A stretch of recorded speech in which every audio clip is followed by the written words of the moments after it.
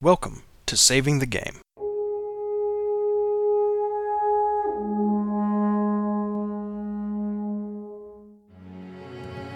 This is episode 95, Hospitality, recorded Thursday, September 22nd of 2016, with your hosts Grant and Peter.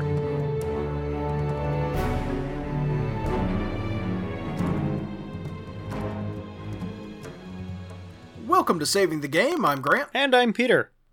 And, whoa boy, have we got a long episode for you today. Yeah, or at least a dense one. Yeah, this is old school Saving the Game, talking about big theological concepts and how they apply to your game and to your gaming group and the world, and we are really hyped about it because it's going to be great.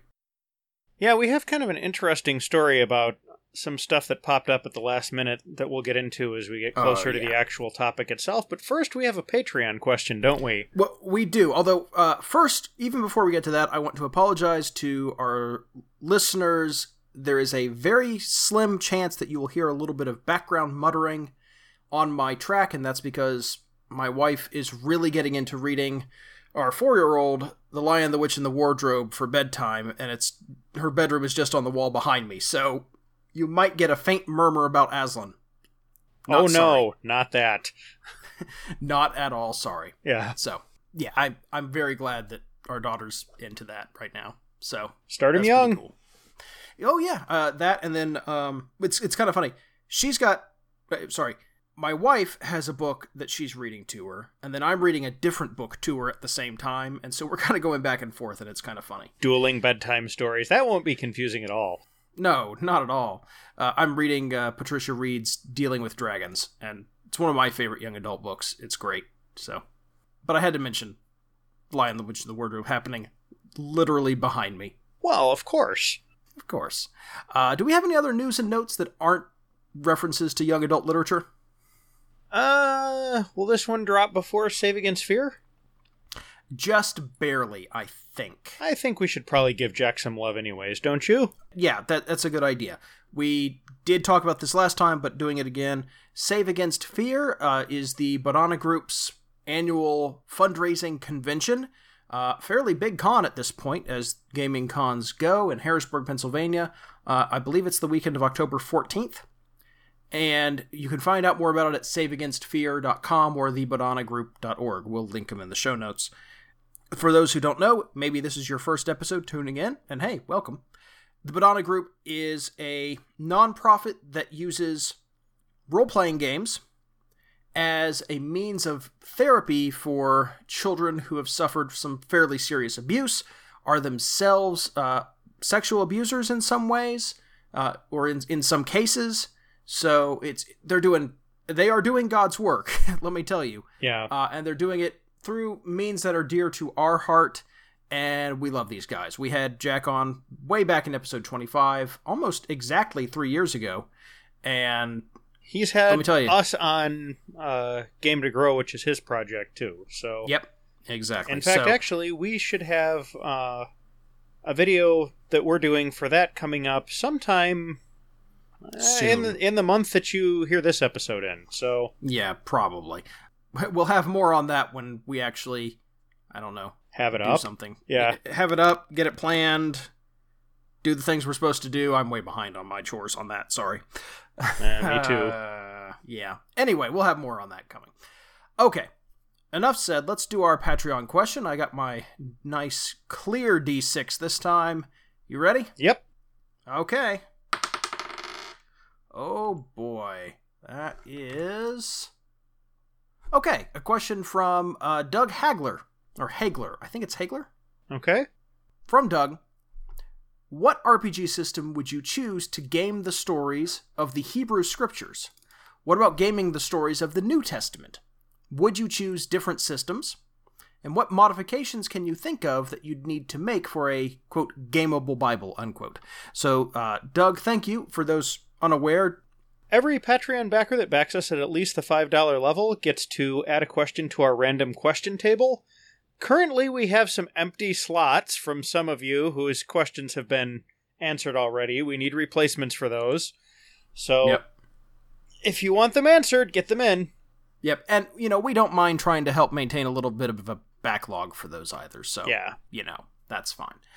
At any rate, let's answer Doug's question. What RPG system would you choose to game the stories of the Hebrew Scriptures? It's kind of funny how this ties into a previous question we had not too long ago about would it be considered sacrilegious to do so? Yeah. I'd probably stick with something very rules light that allows a lot of narrative flexibility, like Fate or Drama System. How about you? That's, I think, the right way to go, honestly. I think you could maybe, for the Hebrew Scriptures, the Old Testament Bronze Age stuff, do something designed for a kind of grittier world if you're doing kind of that grittier... If you're going more for history than theology, I suppose that would work pretty well. Yeah, I think so. Or, some of those active events of, the kingdom of Israel and what came before and after, right? Yeah. You could maybe do something like Aegon, which is kind of designed for classic Greek heroism. That's competitive. I'm not sure I'd go with Aegon. It's explicitly competitive. I know, but you could make it work depending on exactly the story you're telling. I like that it is explicitly Bronze Age.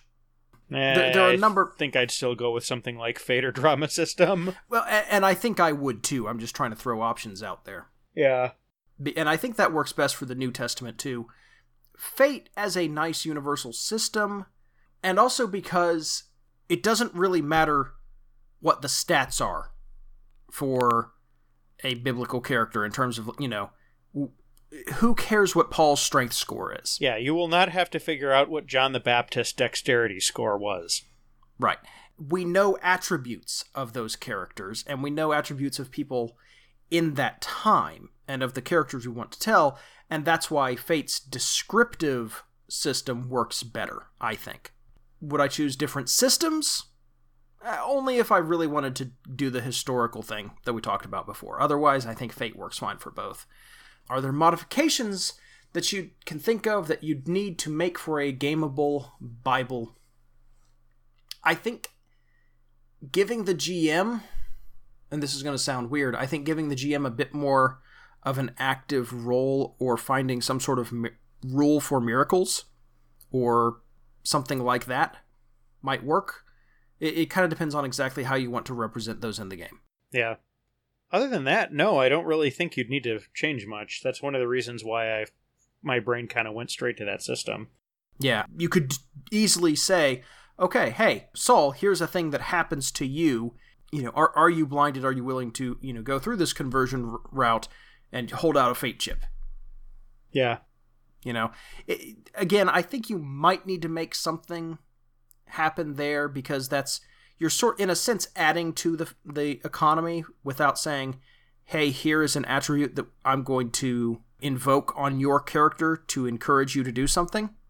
You might have to make some changes there, but other than that, I think it's pretty well already set up. Yeah. So, anyway, there you go. Doug, thank you for that great question. We have one more kind of in the queue from you, I know. And again, if you want to have your question read on our show eventually, because I promise I'm not weighting the die in any particular direction, go ahead and back us on Patreon. You can find us at patreon.com/savingthegame or, of course, sdgcast.org. All right, and without further ado, let's dive into our main topic because there is so much of it. Yes, we have a lot of scripture on hospitality and a lot of things to talk about. Yes, we have three scripture entries and a quote. Yeah. Do you want to start with Leviticus? Sure. This is Leviticus 19:34. The foreigner residing among you must be treated as your native born. Love them yourself, for you were foreigners in Egypt. I am the Lord your God. And from the New Testament, we have Luke chapter 14, verses 12 to 14. Then Jesus said to his host, "When you give a luncheon or dinner, do not invite your friends, your brothers or sisters, your relatives, or your rich neighbors. If you do, they may invite you back, and so you will be repaid. But when you give a banquet, invite the poor, the crippled, the lame, the blind, and you will be blessed. Although they cannot repay you, you will be repaid at the resurrection of the righteous." And then this is 1 Peter 4, 8 through 10. Above all, love each other deeply, because love covers over a multitude of sins. Offer hospitality to one another without grumbling. Each of you should use whatever gift you have received to serve others, as faithful stewards of God's grace in its various forms. And we have a relevant quote here from an anonymous source. When you have more than you need, build a bigger table, not a higher fence. So we are talking about hospitality tonight. Peter, you've got a good dictionary definition of hospitality. Do you mind sharing that with us? Sure, this is just from Merriam-Webster.com. Hospitality is defined there as generous and friendly treatment of visitors and guests, hospitable treatment, or the activity of providing food, drinks, etc. for people who are guests or customers of an organization. Right. So there's kind of a theme running through there. The general act of welcoming. When you are a person who's normally in a place and someone who is not arrives and feels welcome because of what you do, you are demonstrating hospitality. In a Christian sense, hospitality is a form of charity, that virtue which embodies a reciprocal, unselfish love for God and for our fellow men and women.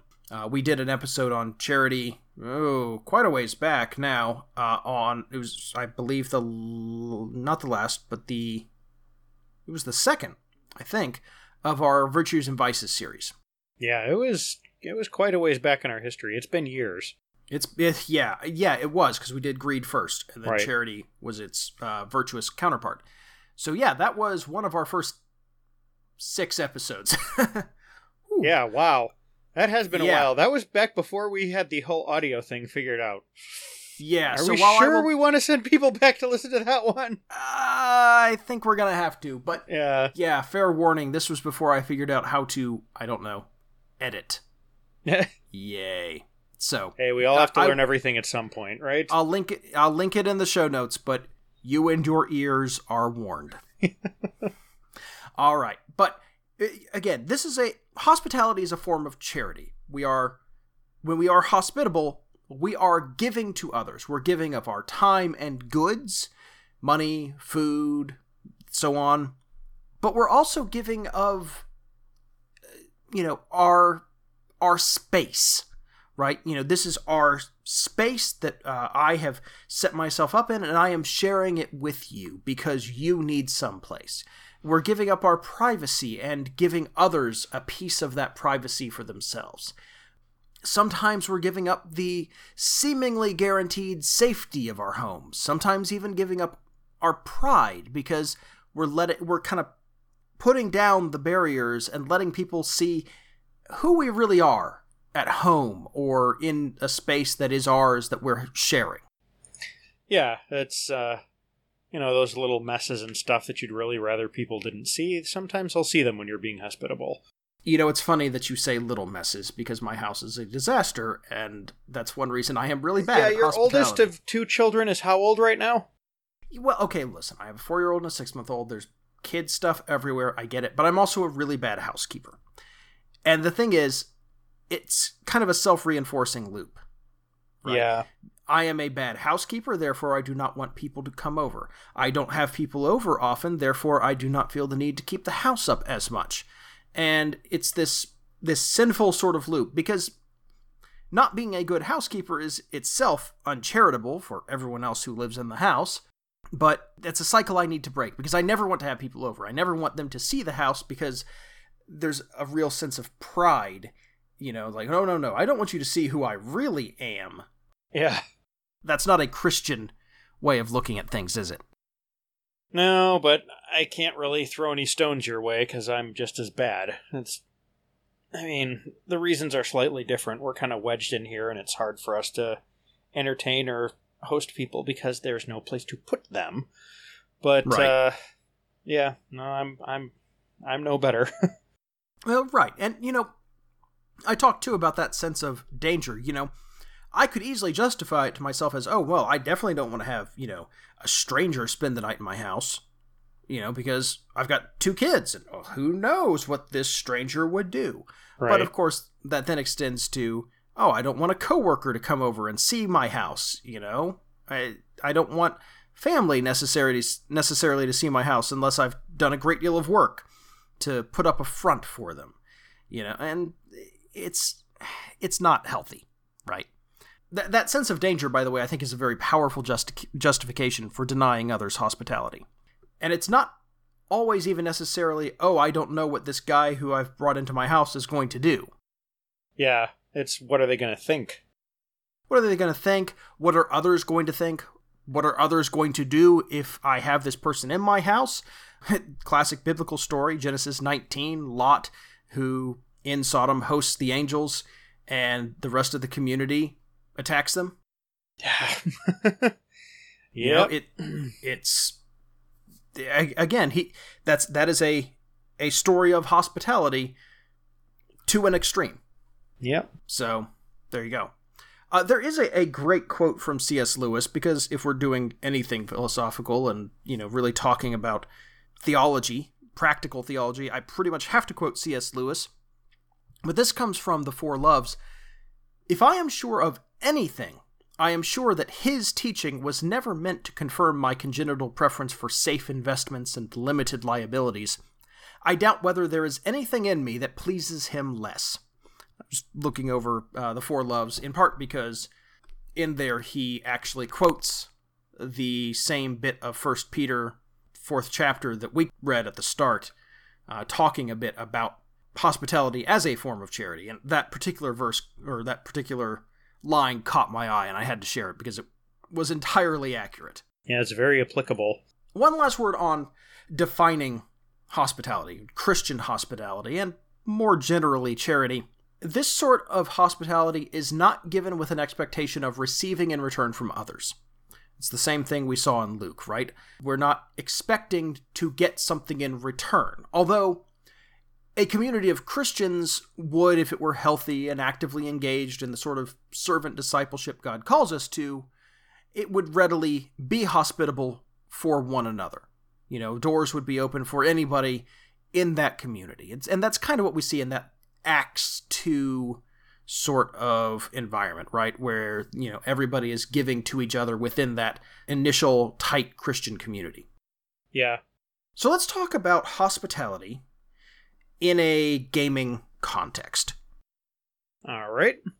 So the first thing that kind of came to mind when we were working on this part of the outline for me was a lot of historical cultures have hospitality traditions. From various different parts of the world, too, actually. Sure. And I would say it's not only historical cultures. I think a lot of cultures still do. You might even say that we all do, just ours is minimal. Yeah. But some of them were fairly dramatic. I mean, if you think of, like, the Middle Eastern or Celtic ones in particular, those are pretty stringent, really, in what you were kind of expected to do.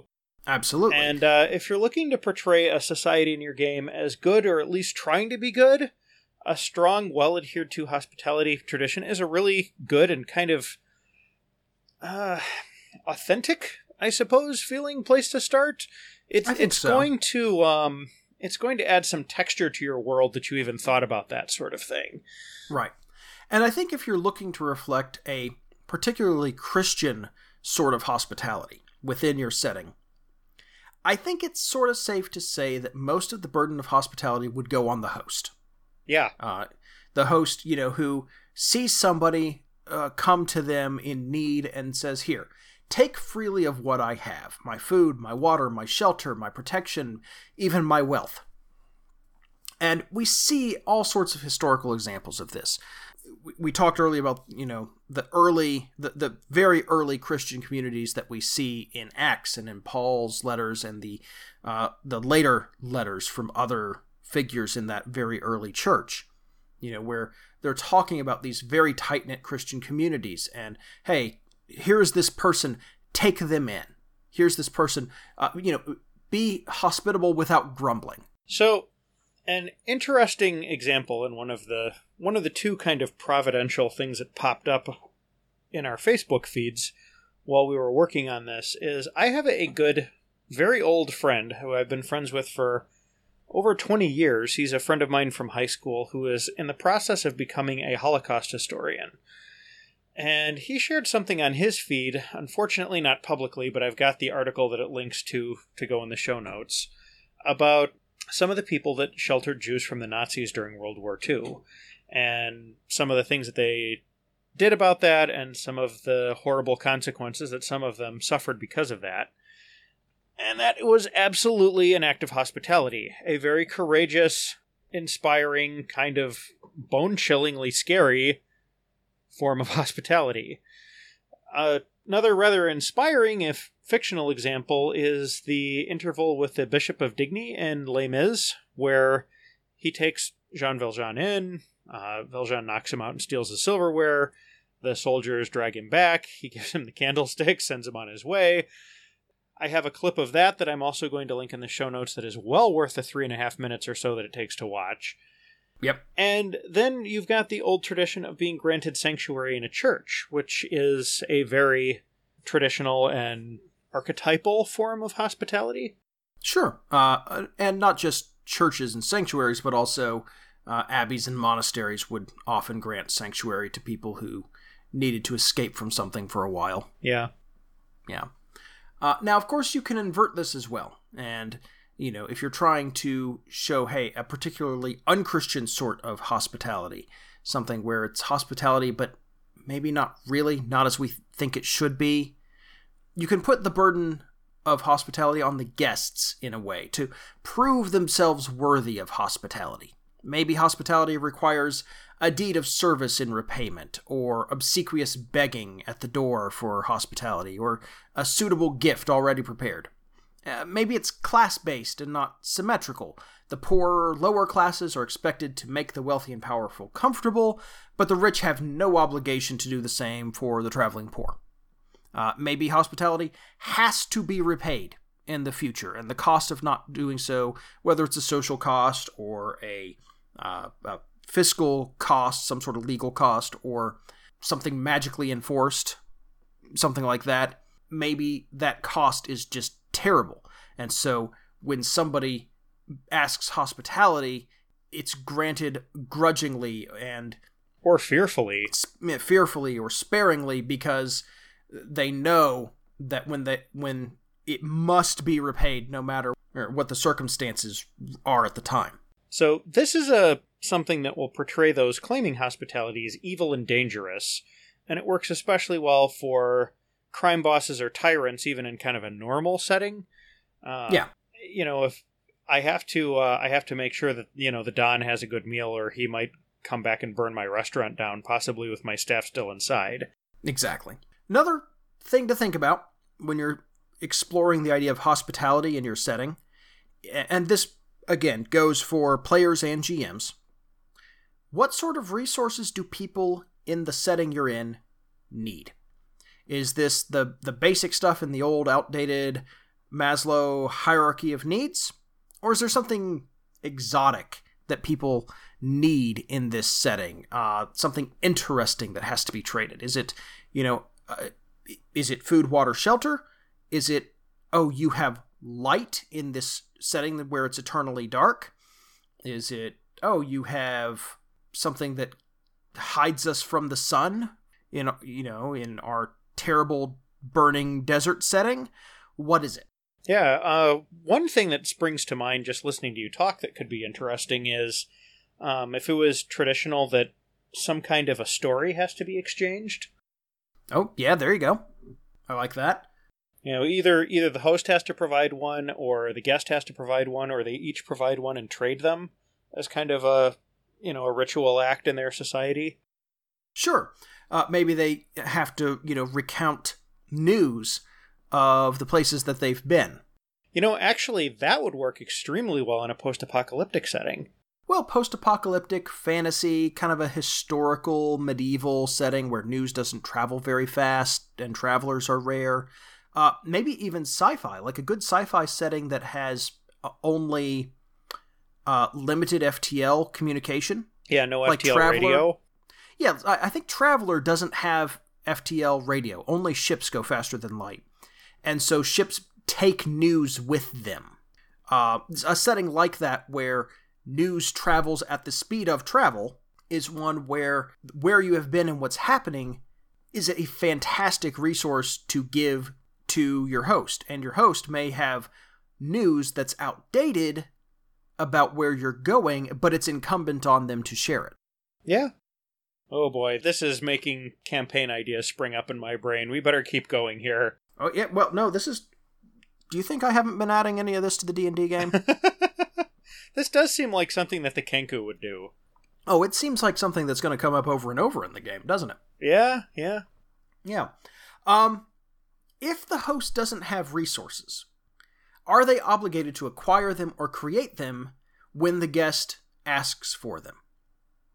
If I don't have much food, if I'm in the middle of a drought and my animals are starving and my supplies are running low, am I obligated to show the same level of hospitality that I would show in rich times when somebody comes to me and asks for hospitality? Yeah, which may not even be possible.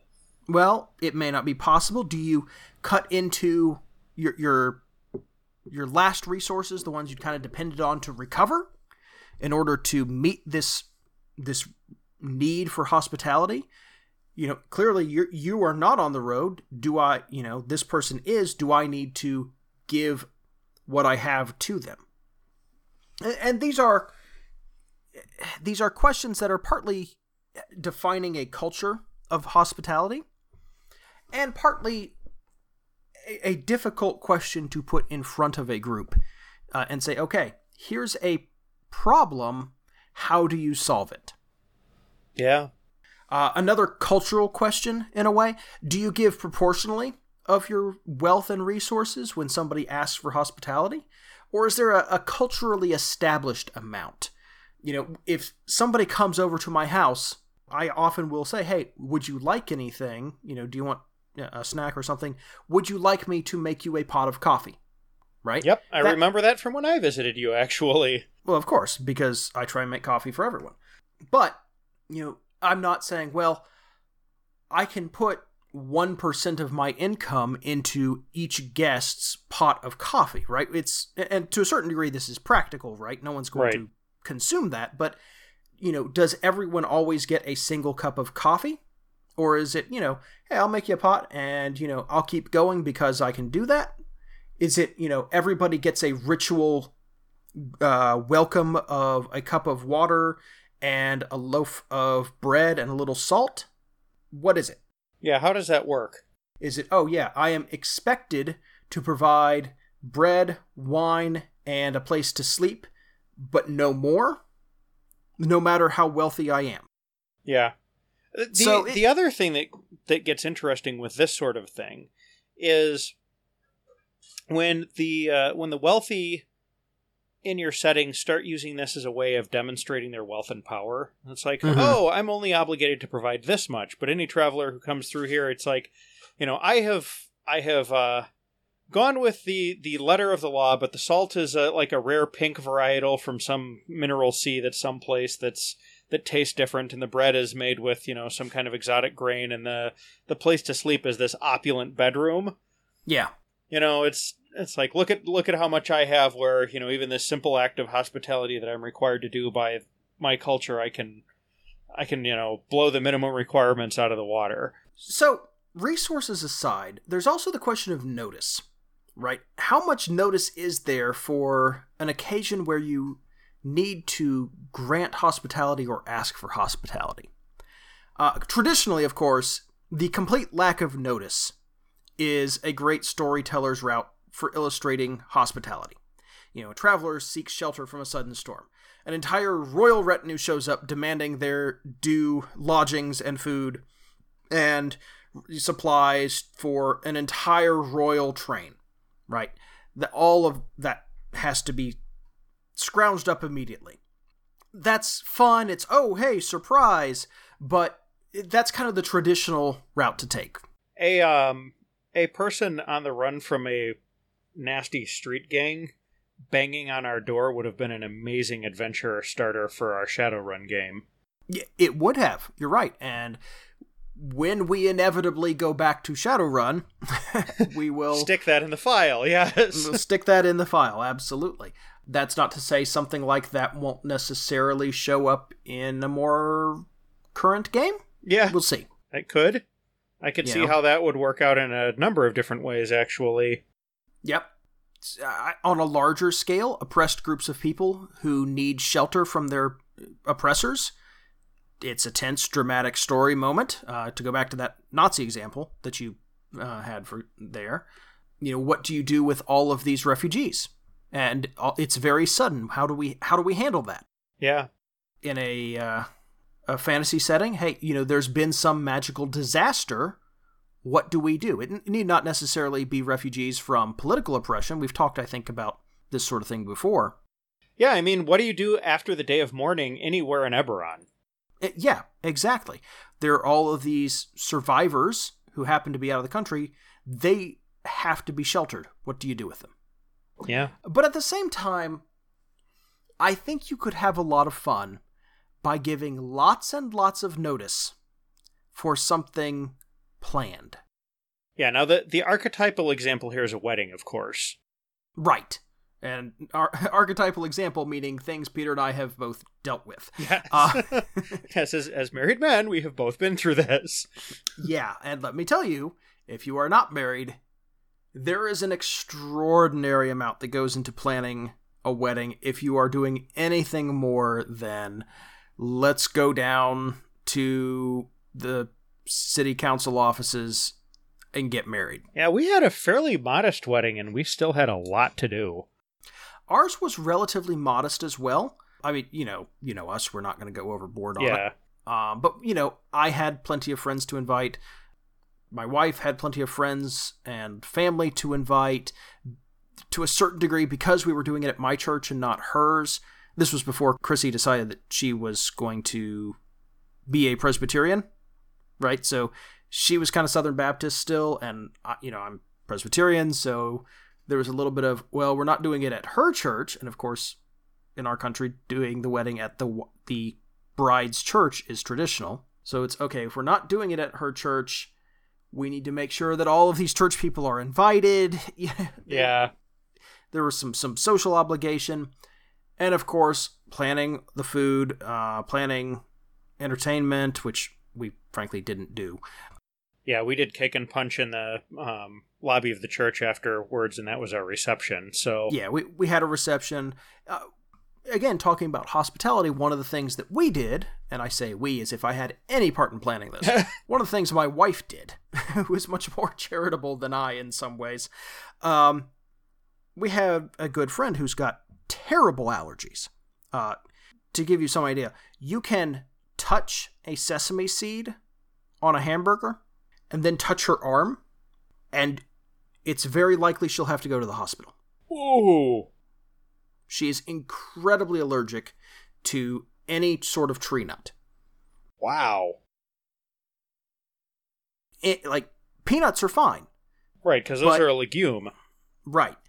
Any sort of tree nut is incredibly dangerous for her. I can't tell you how many EpiPens she's gone through. And eating out is a real risk for her. And our wedding, we really tried very hard to make sure that she had stuff that she could eat. No tree nuts, etc. And our caterer was really good about working with us on that. And this was the first wedding she'd ever been to, where other than her own, where she could eat the food. Wow. And I think she had an allergic reaction at her wedding. Oh, no. Yeah. Okay, so this actually reminds me of another fantastic story of hospitality that I have to give my parents credit for. So, years and years ago, some friends of mine were without really any place to go on Thanksgiving. The husband's parents were out of the country, actually, doing some charitable work down in Haiti, I believe, which is very cool, but he wasn't with them. And they were pretty much estranged from the wife's family, so they were just going to have kind of like a quiet thing at home. And I was like, well, why don't you come and visit my family for Thanksgiving? And he was all like, oh, I don't want to impose. It's fairly short notice. It's only like a week or two away.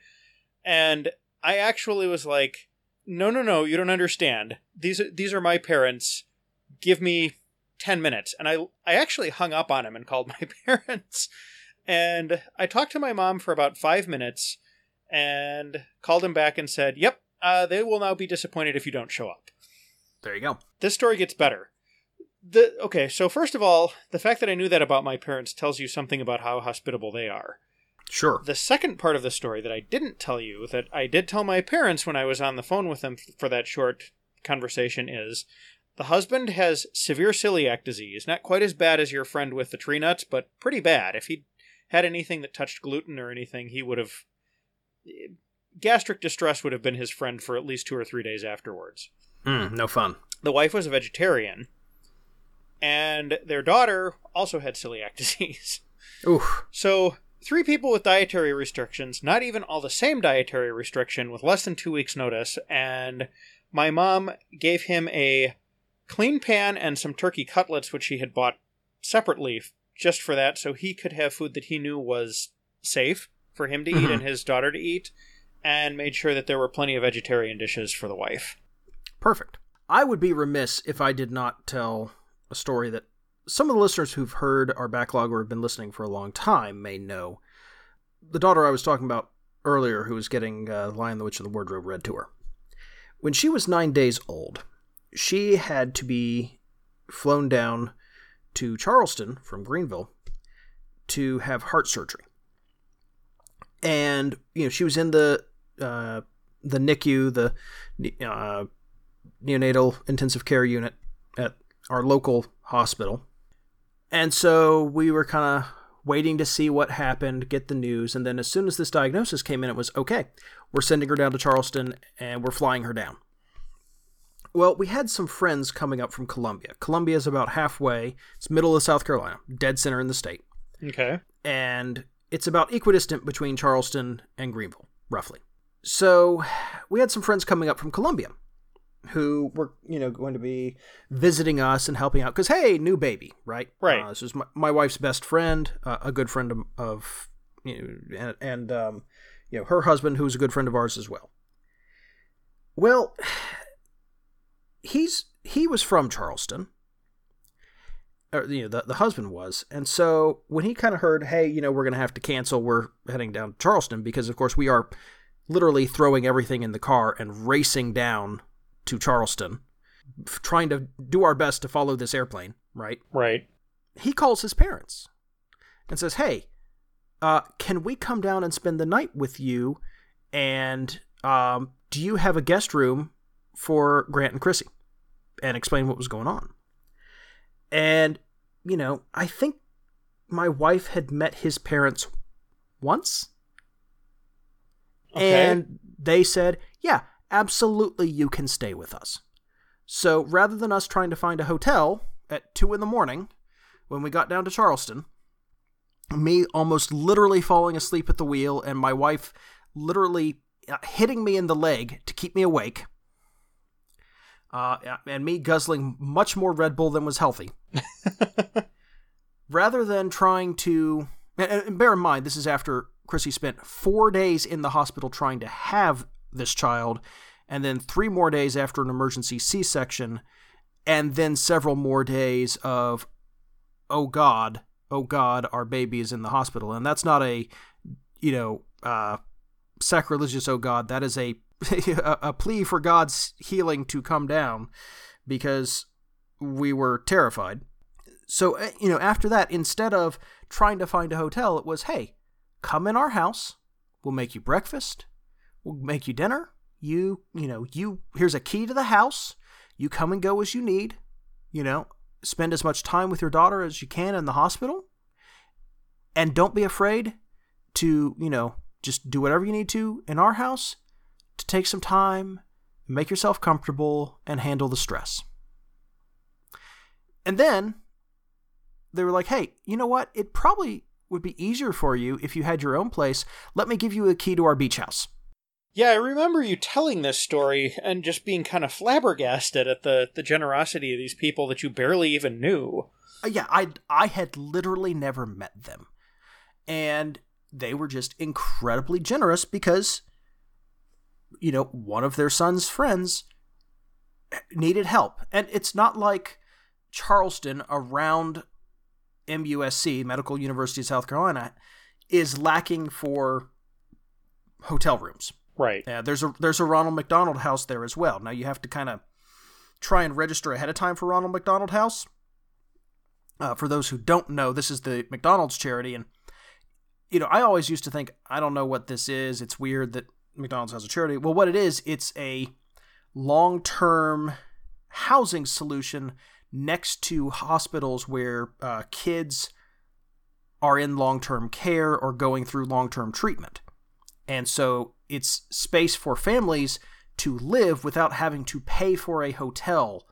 And, because that gets expensive very quickly. Right. And, if you're looking at months in a hotel, it's uncomfortable and extremely expensive. Well, Ronald McDonald House here is a place where we can put people up long term, and it's funded by those donations.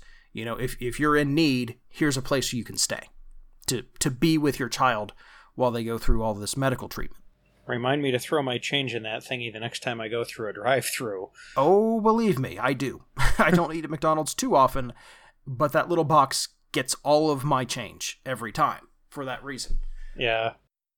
So we could have eventually found something, but these people just opened up their doors, literally gave us the key to the house and said, our house is your house. You stay here as long as you need to. That's amazing. It really was incredible. And it made it so much easier to focus on our daughter, right? And that kind of hospitality is tremendous. And we're talking about real world examples. Yeah.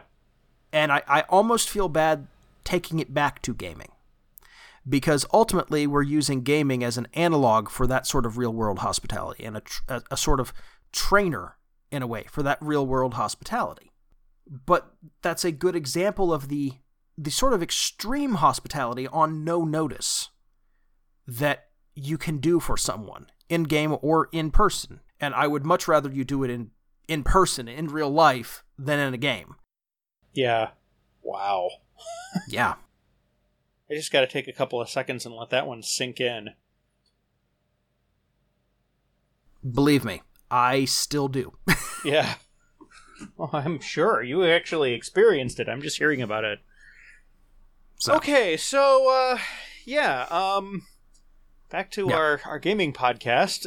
Well, again, we've kind of strayed a little bit from the idea of planned hospitality, haven't we? We certainly have, and I think perhaps these varying degrees of short notice examples that we've given from real life do a good job of illustrating what spontaneous hospitality can look like. Yeah. Now, the story with my parents wasn't nearly as dramatic, and the situation wasn't as dire, and they had a little bit more notice, but they certainly went above and beyond the call of duty there. The story that you have is just jaw-dropping in its magnitude. Yeah, it was tremendous. But I like the idea of giving months to plan something huge as well.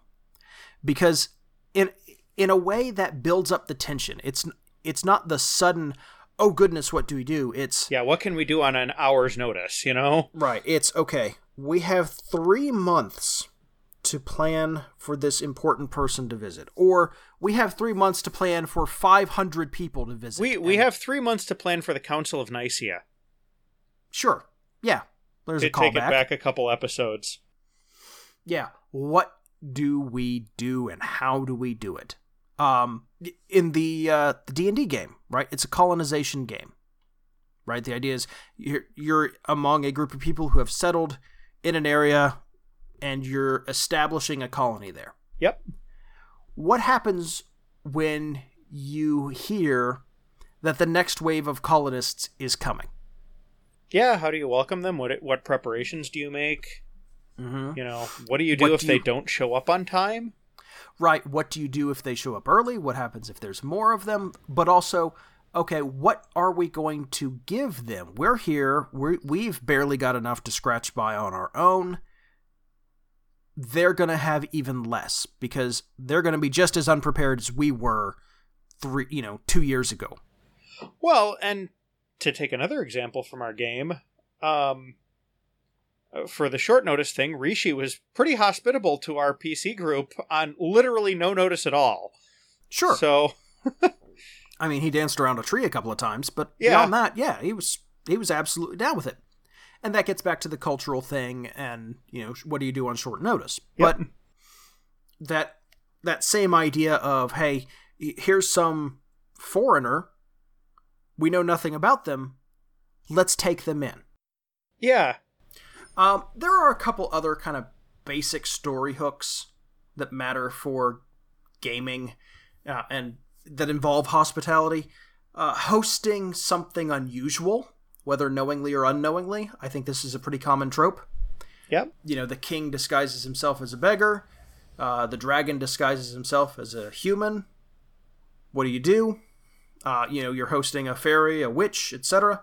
I think this is a pretty common... An angel, to use a scriptural example. Yeah, exactly. These are pretty common storytelling tropes, almost fairy tale level. Yeah. Seeking shelter somewhere unusual. Again, very common hook. I have to seek shelter in this mysterious castle. I have to seek shelter in a manger.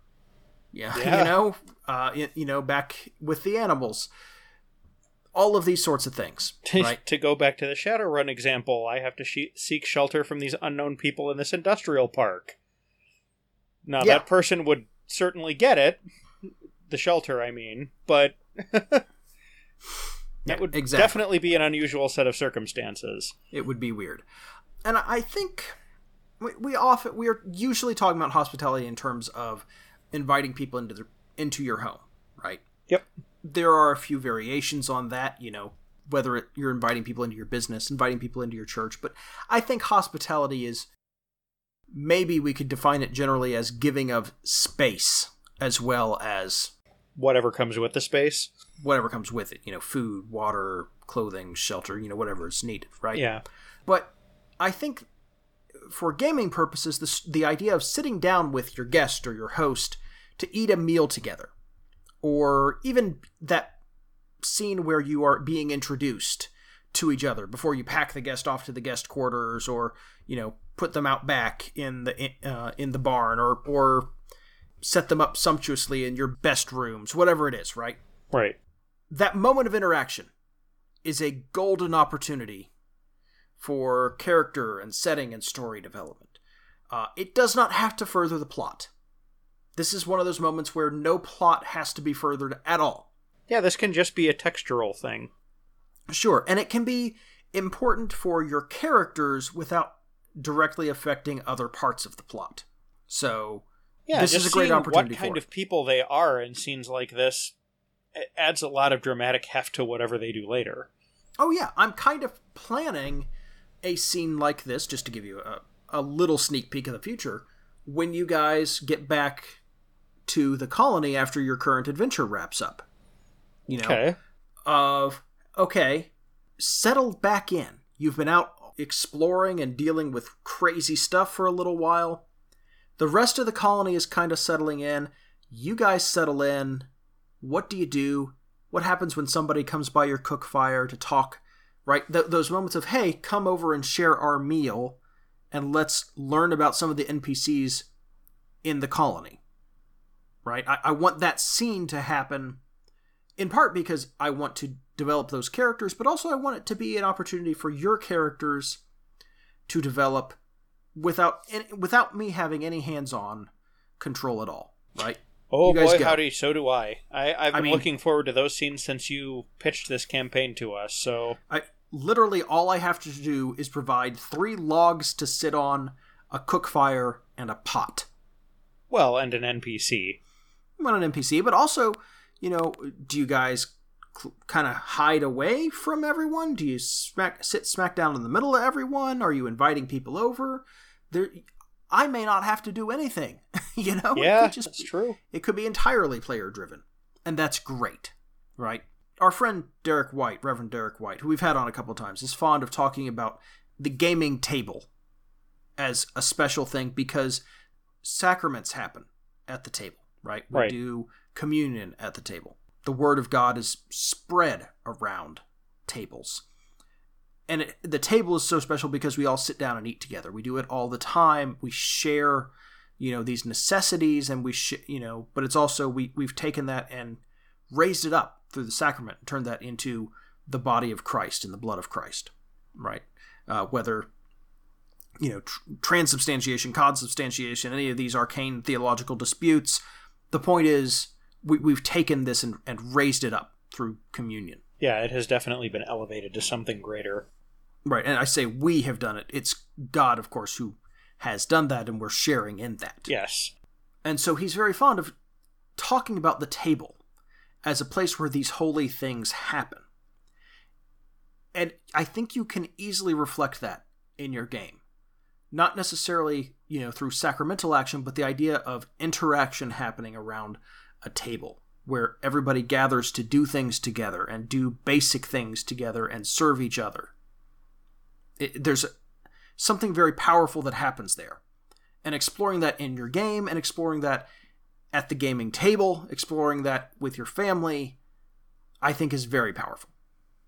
Let's talk about the table a little bit. Obviously, we talk about the gaming table a lot here. Yeah. Okay, so one of the things that we've mentioned before, but it bears repeating, one of the most important parts of hospitality as a gamer is making sure that you and your gaming group are welcoming to folks who aren't stereotypical gamers or veteran ones. Yep. This hobby is for everyone who is interested in it, with the caveat, of course, that it isn't used to hurt others. But that is such a tiny percentage of the reactions that you're going to have that, while it does bear mentioning because sadly it happens more than it should, it's not something that you can or should count on, because it probably won't, even still. Right. And of course, we like to say, hey, let's make sure your gaming group welcomes folks who aren't stereotypical gamers. That does not excuse us from the duty of being hospitable to those who are stereotypical gamers. Absolutely. Yeah. Including gamers who embody some of those more negative stereotypes that people have of gamers. Yeah. Okay. The unwashed pedant should still be welcomed. They are just as welcome as anyone else at the table. I mean, trying to reach out to them and say, hey, let's be a better person, that's also part of it. We each reprove each other and correct each other so that we can grow in Christ together. And taking care of each other, if I genuinely love someone in a Christ-like way, that includes wishing for them to be a better person and caring for them enough to say, hey, you're not taking care of yourself. Hey, this is a problem. Not being a busybody, but genuinely showing care for someone else, right? Yeah. And we talked about this more when we talked about love and charity in that same episode, but it's important, and it bears repeating, because hospitality also is part of that.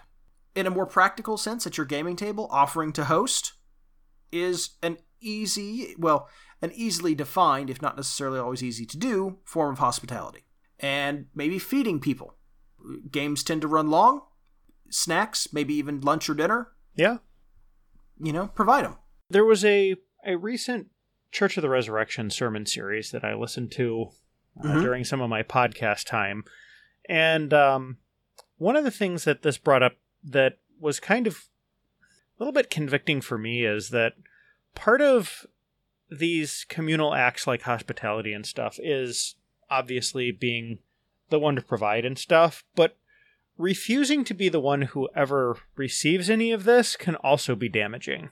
Yeah. You need to kind of be gracious from both sides.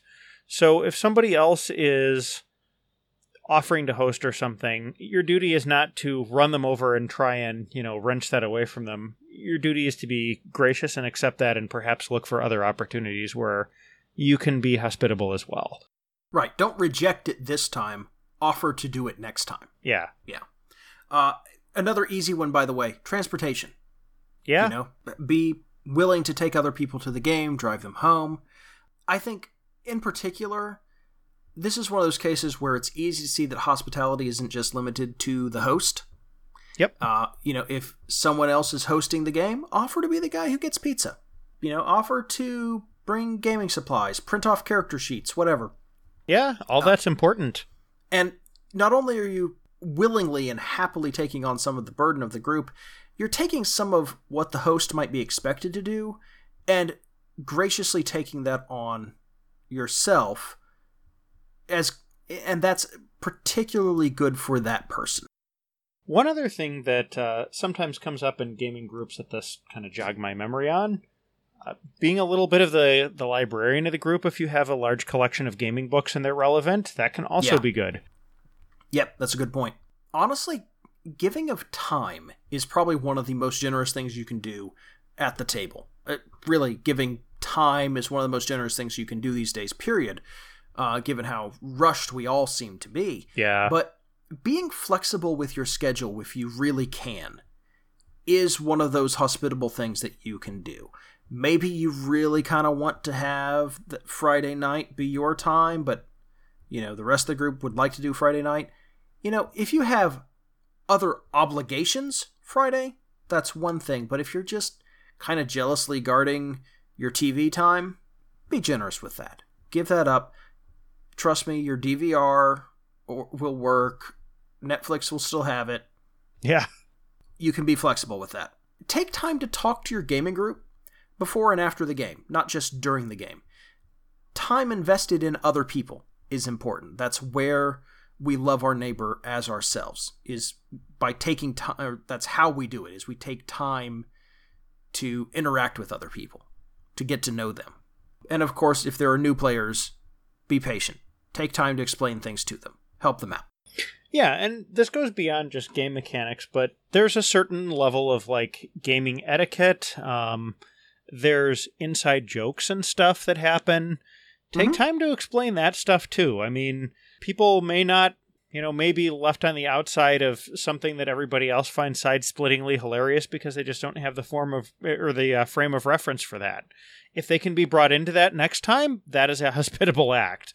And leaving people out in the cold is, by definition, not being hospitable. Yep. So, one other thing that I kind of want to bring up here is conventions. Because we're not just talking about the game table, but larger conventions, whether these be gaming conventions, culture cons, whatever, right? Peter and I both really like going to Fear the Con because the booter community, the Fear the Boot community, is particularly hospitable. Yeah, It's including, pretty I tight-knit. should say, the hosts who self-funded the convention for many years. Yeah, exactly. So, those sorts of cons are great. And smaller cons often have that sense of community. They're fantastic. But even larger conventions can have it. Sub-communities within larger conventions often do this naturally, or they set out explicitly to create that sort of community and set up hospitality. There are groups, too few of them are Christian, but there are some that exist, which actively seek to create hospitality within conventions. Okay, so there's one that I feel like I have to call out another one of our former guests, Kyle Rudge, and his group of singers that goes to cons and sings like the Firefly theme and stuff. Yeah, that's an act of hospitality. It is. It's taking your time. It's charity, but it's hospitable in that you're making people feel at home there. There's another group that I kind of want to call out, and this one just kind of popped up into my feed today. We've had a lot of coincidental stuff popping into our feed today, haven't we? Providential, perhaps? Yeah, seems a little bit. There's a group, it's an all-women group, about 1,500 members, I think, called Themyscira, which gets its name from the island that Wonder Woman comes from, the Isle of the Amazons. Oh, yeah. And it's a group of women who work with cons and at cons to maintain safe zones for women who need anything, and that's anything from emergency costume repair for cosplay to emergency assistance with a dangerous situation. They are not a Christian group, and I know there are a few people who object to a couple of things that they do, but ultimately the goal is to give of their time and talent at a convention to make the convention experience better and safer for others. And that is admirable. Again, it feels like a dearth of Christian groups out there. Fans for Christ, unfortunately, just closed down a couple months ago. Oh, no. Yeah, there are others out there. The Christian Gamers Guild, of course, is one we are naturally involved with, or at least members of. Yeah. But there are too few of those, I feel, that make their presence known at conventions across the country and across the world. This is one of the reasons why we started the podcast, is so that we can get a few more Christians into the gaming community and maybe get the manpower to fix that. Yes, it is. Yes, it is. One thing I will say is that there are several church services at larger cons, and I think that is, in a way, a form of hospitality, really by the con organizers saying, yeah, that's a thing that even though I'm not Christian, I think is a good thing to have, right? We'll make time, set aside space for that. Yep.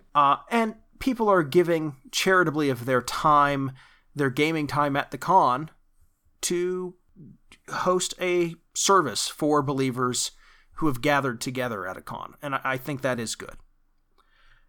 Hospitality, honestly, is one of those things that should be cultivated in general, right? Yeah. Not just at home, but in churches, in your workplace, in your leisure time. Your neighborhood, if you've got new neighbors coming in. New neighbors, old neighbors. I've got old neighbors I've never met. People need to be welcome in shared spaces of all kinds, not just at the gaming table. Yeah, and this is also something that nations can and should do on a national scale. The taking in of refugees is a particularly good example, granting political asylum to people who need it. Yeah. Interestingly, we ragged on Germany, and rightly so, for what they did during World War II, but modern Germany has kind of become a role model for other developed nations in that they take in a staggering number of refugees for a country their size from all over the world. Oh, yeah.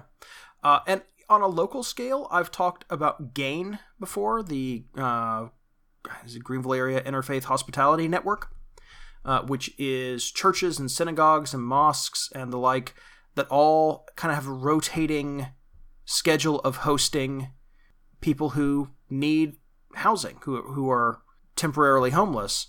Well, they've got a rotating schedule where they take their space and set it aside and convert it into housing for a little while so that so that families can live together. That's kind of the great thing about GAIN. It's designed because most homeless shelters separate men and women. Right. So if a husband and wife are homeless, they can't sleep in the same room, maybe not even the same building. Right. Children are often segregated from parents. It's one of those things where families easily get broken up, and it's very difficult. Well, GAIN is all about making sure families stay together in a space that is designed to give them some privacy and time as a family. And that's great. The last thing I wanted to mention is something that literally crossed my Facebook feed 5 minutes before we wrapped up the outline for this episode. Yeah, this was our last piece of providence for the day. Tell me about it. But this also comes from Reverend Derek White. He posted this on Facebook.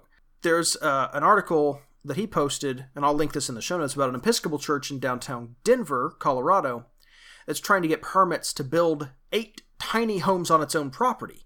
Tiny homes here being, I think, 96 square feet. Yeah, very small, right? But it's enough for one person. It's a dorm room, practically. Yeah, basically. But, it's got a privacy fence and, a security station to, make sure that these people aren't disturbed. And this church is kind of right in the middle of the downtown Denver homeless problem, because they are literally downtown. And so they really wanted to set up a space where people could go to get shelter, and to have something permanent and an address where they could, get mail and say, this is where I live when I apply for a job, that sort of thing. The same church, by the way, hosts, I think the article said 20 homeless women every Friday night in its basement. So clearly they're very well engaged in this. Yeah, this is something they really care about. Yeah, it's a marvelous example. They're giving up church property for this. This is not a temporary thing. They're talking about building residences and setting aside land on the church campus for this. Yeah, this is permanent for them. Yeah. And that kind of giving and that kind of hospitality is the kind of thing that we really should all strive for. Indeed. All right, we've talked a lot about hospitality. I want to wrap this up with a call to our listeners. I want to know, sort of like we did last episode, I want to know your best story of hospitality. But unlike last episode, I don't necessarily want to limit this to gaming. If you have a good gaming story about a case where the party is staying somewhere or is hosting someone, somebody joins them while they're camping on the road, they take shelter somewhere interesting, and some cool thing happens. I want to know about that. But those real stories of hospitality, those are the ones that matter, and I'd like to get those and share those, and so that we can share them with each other.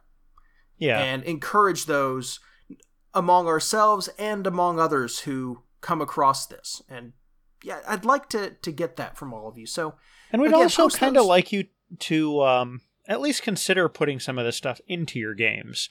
We think that this can add a lot of richness and texture to your games, and this is kind of what we like to talk about, where it can be practice for doing it for real. So if you manage to do that in the next few weeks, we want to hear about that too. Yeah, or a few weeks. If you're listening to this episode 5 years later, post it in the comments. Yeah, we still want to hear about it. Yeah, it'd be cool. So I think that's where we're going to wrap this up. Thank you for listening. If you want to find us on the web, you can go to stgcast.org or savingthegamepodcast.org. You can also find us on Twitter at Saving the Game, Facebook, Saving the Game, Google+, Saving the Game. We're easy to find. Yep. And so from both of us here, have a good one. Take it easy. We'll catch you next time. This podcast episode is a production of Saving the Game and may be redistributed under a Creative Commons non-commercial, non-derivative license, so long as appropriate credit is given. Our music is by Ryan Humphrey. Saving the Game is syndicated through inroadsministries.com, rpgpodcasts.com, stitcher.com, and iTunes. To hear past episodes and to connect with us or our community of listeners, visit our website at savingthegamepodcast.org. God bless, and happy gaming.